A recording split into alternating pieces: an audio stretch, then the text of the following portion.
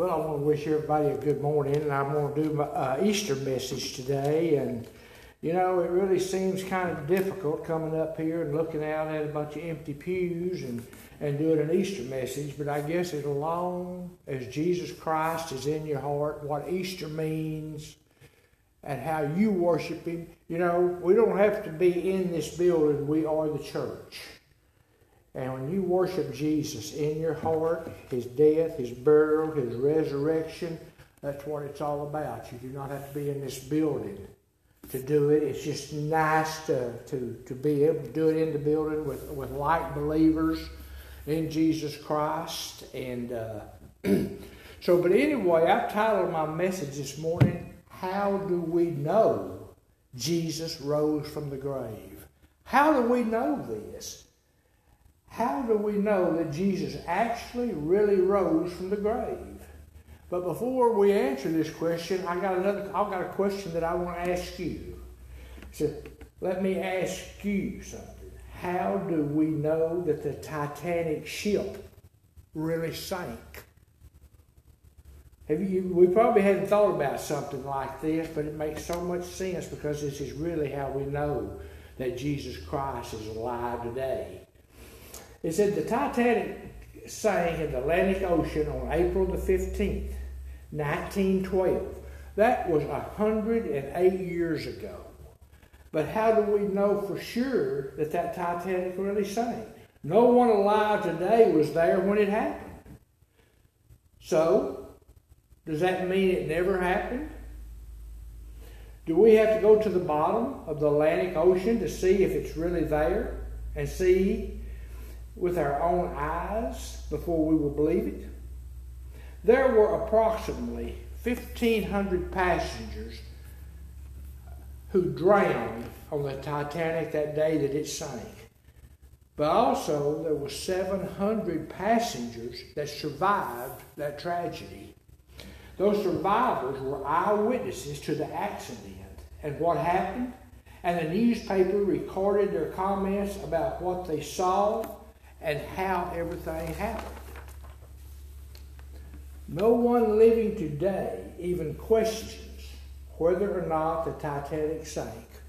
We ask, well, they're questioning, like Jesus, but why aren't they questioning the Titanic? Because we have the documented records of the eyewitness reports that saw and went through what happened on that Titanic ship. Now I want to ask you this question. How do we really know for sure Jesus rose from the dead? Just like we know about the Titanic because of the eyewitness reports. Here in 1 Corinthians 15:8, Paul tells us something. He says, "For I delivered unto you first of all that which I also received, how that Christ died for our sins according to the Scriptures, and that He was buried, and that He rose again the third day according to the Scriptures, and that He was seen of Cephas," which was Peter, "then of the 12 apostles.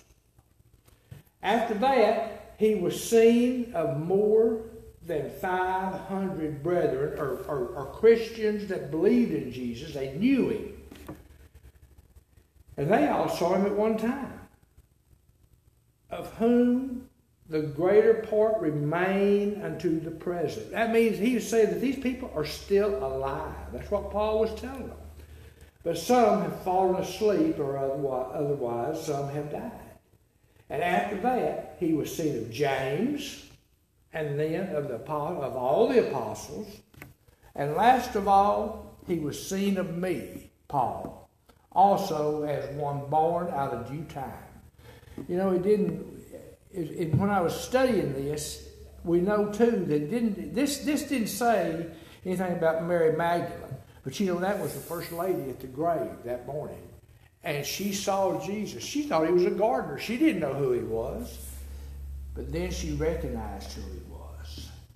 And she went and told all the other disciples that He is alive. But there's more proof.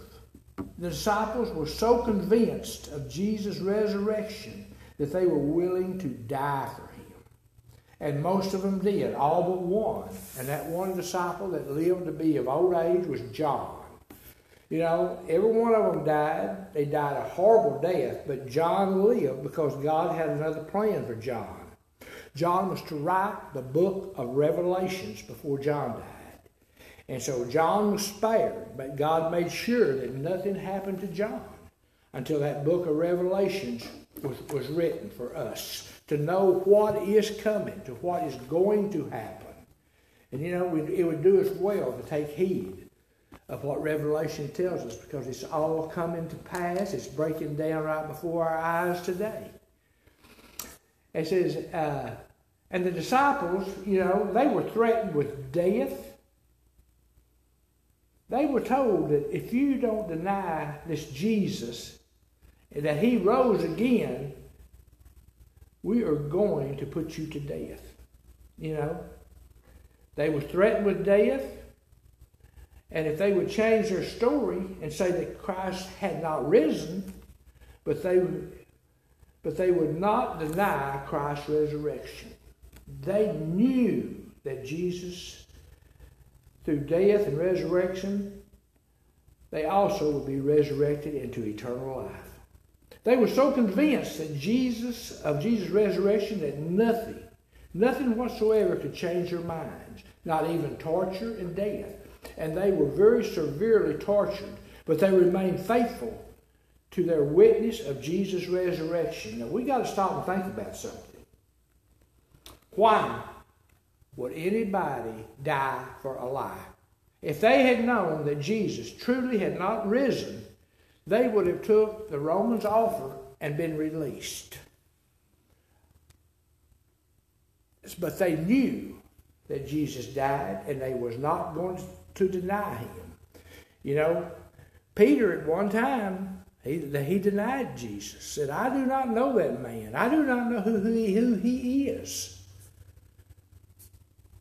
And Peter regretted that from then on.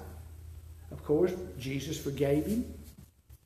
And Peter went on to be one of the most boldest of all disciples in his witness of Jesus. And I think the disciples also, I think, you know, they was with Jesus when Lazarus, you know, had died, and they was going to go see Mary and Martha.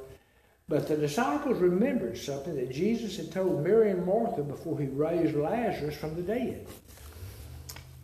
In John chapter 11, verses 25 through 26, listen to what this says. And Jesus said unto Martha, you know, Jesus, I'm going to stop just a second. Jesus had asked Martha, do you believe that your brother can live again? And Martha said, oh yes, in the last days he will be resurrected. And then this is what Jesus says to Martha. Jesus said unto Martha in verse 25, I am the resurrection and the life. Jesus himself is the resurrection. Jesus is the one that resurrects our body. He gives us that eternal life. And he that believes in me, though he were dead, yet shall he live. You know what this is saying? Only a personal trust in Jesus can raise one from the dead. For there is no resurrection or eternal life that exists without faith in the Son of God and believing that he is alive today. And then here in verse 26 it said, and whosoever lives and believes in me shall never die. Wow, that's a great promise. And I just wondered there, as I was reading these things, I just thought, what greater promise could Jesus make than to offer you eternal life? That was his love for you. The greatest gift God gave to man was his Son. And it's only through Jesus that we can have eternal life. It is Jesus who activates that life. It's Jesus who activates that life in us. And then right at the end, I have to ask you this, is what Jesus said to Martha when he was talking about this, that when he said, and Jesus said unto Martha, I am the resurrection and the life, and he that believes in me, though he were dead, yet shall he live. And whosoever lives and believes in me shall never die. Then right at the very end, Jesus says something to Martha. And I think he's saying this to all of us. Do you believe this? Do you believe what I have just said? All of this and all of the witness should be proof for us that Jesus died for our sins, then was buried, and on that third day he rose from the grave to never die again. They said Jesus was the first fruits. You know what that meant? It meant that Jesus was the first man to die and then never have to die again. All the bodies and everybody that Jesus had raised before, even Lazarus, as we was talking about a while ago, do y'all realize Lazarus had to die again? Lazarus died twice. And Jesus was the first fruits. He died that one time, never ever to die again. That's what eternal life really is. We will never die again, but we'll have life for all eternity. And I think that with everything going on, a lot of people are asking a question. They've never really thought too much on Jesus Christ until this coronavirus and all this stuff started happening and all the deaths taking place. People are beginning to open up their eyes. They're beginning to look. Maybe some of them are even saying, hey, I believe there is something to this Bible stuff. The more I hear, the more it lines up with what the Bible tells us. We look over in Matthew chapter 24.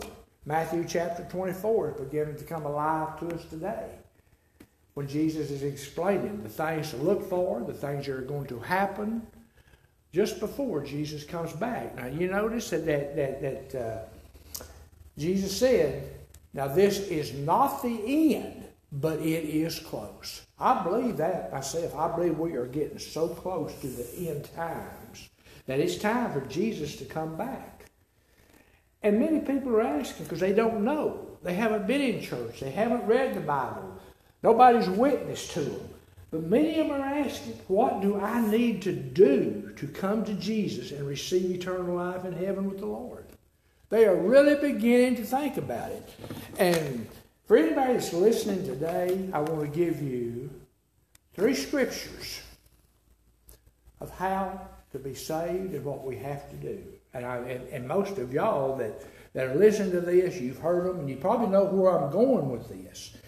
The first 2 is Romans 10, 9, and 10. Listen to what it says. It says, that if you shall confess with your mouth the Lord Jesus and believe in your heart that God has raised him from the dead, you shall be saved. It means you shall have eternal life. You shall have eternal life in heaven with Jesus Christ and Father God. It says, for here in verse 10, it says, for with the heart man believes unto righteousness, and with the mouth confession is made unto salvation. I think we really need to stop and think about that. For with the heart, we have to believe in Jesus Christ's death, burial, and resurrection in our heart, not in our head just because somebody told you that. But you have to feel Jesus in your heart. Know that he lives and that he's alive today, sitting at the right hand of God in heaven, interceding for you to the Father. No, Jesus is alive today. He's in heaven. He's sitting next to the Father right now. And then one of these days, the Father is going to look over at his Son and say, Son, go bring my church home. That will be the rapture. That is when Jesus is going to come back. And he is going to take the church off of this earth into heaven, where we will be with Jesus forevermore. And this last verse that I want to read is very, very simple, but it just pretty well sums up everything. Romans 10:13. It says, for whoever you call, I don't care where you've been, what you've done, if you've repented of it, you're forgiven. You're saved. It says, for whosoever shall call upon the name of the Lord and ask the Lord Jesus in your heart to forgive you and believe it in your heart, you shall be saved. What does saved mean? Saved means to be born again. What does born again mean? Born again is what Jesus told Nicodemus he had to be. It's like that we're starting all over again. All that stuff. Look at 2 Corinthians 5:17. Therefore, whosoever is in Jesus Christ, whoever has accepted Jesus Christ, you are now a brand new creature. You're a brand new creation. All the old stuff in your life has passed away. It's not there anymore. God doesn't see it anymore. It's all gone. And you begin a new life with God. This is God's grace. This is God's gift to us.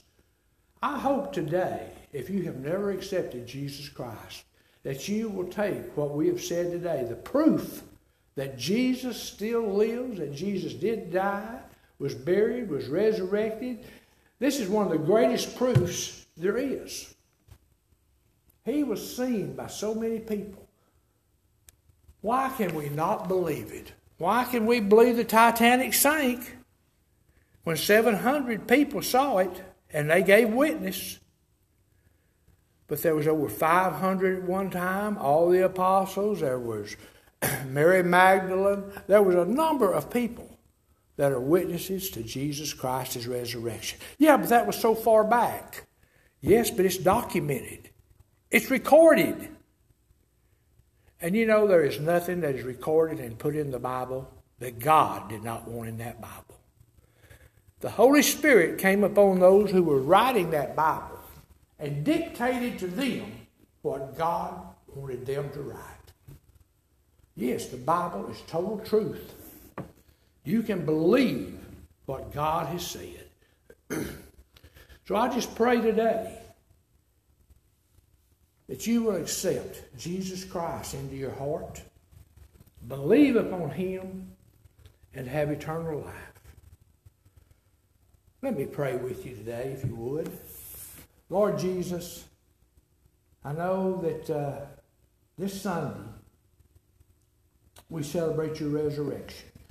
But you know, Jesus, we should celebrate that resurrection every day. And what you have done for us, how you have saved us, how you have pulled us out of the depths of a burning hell. Lord, your love is so strong and so mighty. Lord, you hear us when we come to you. You said, call upon me, and I will answer you, and I will show you great and mighty things that you did not know.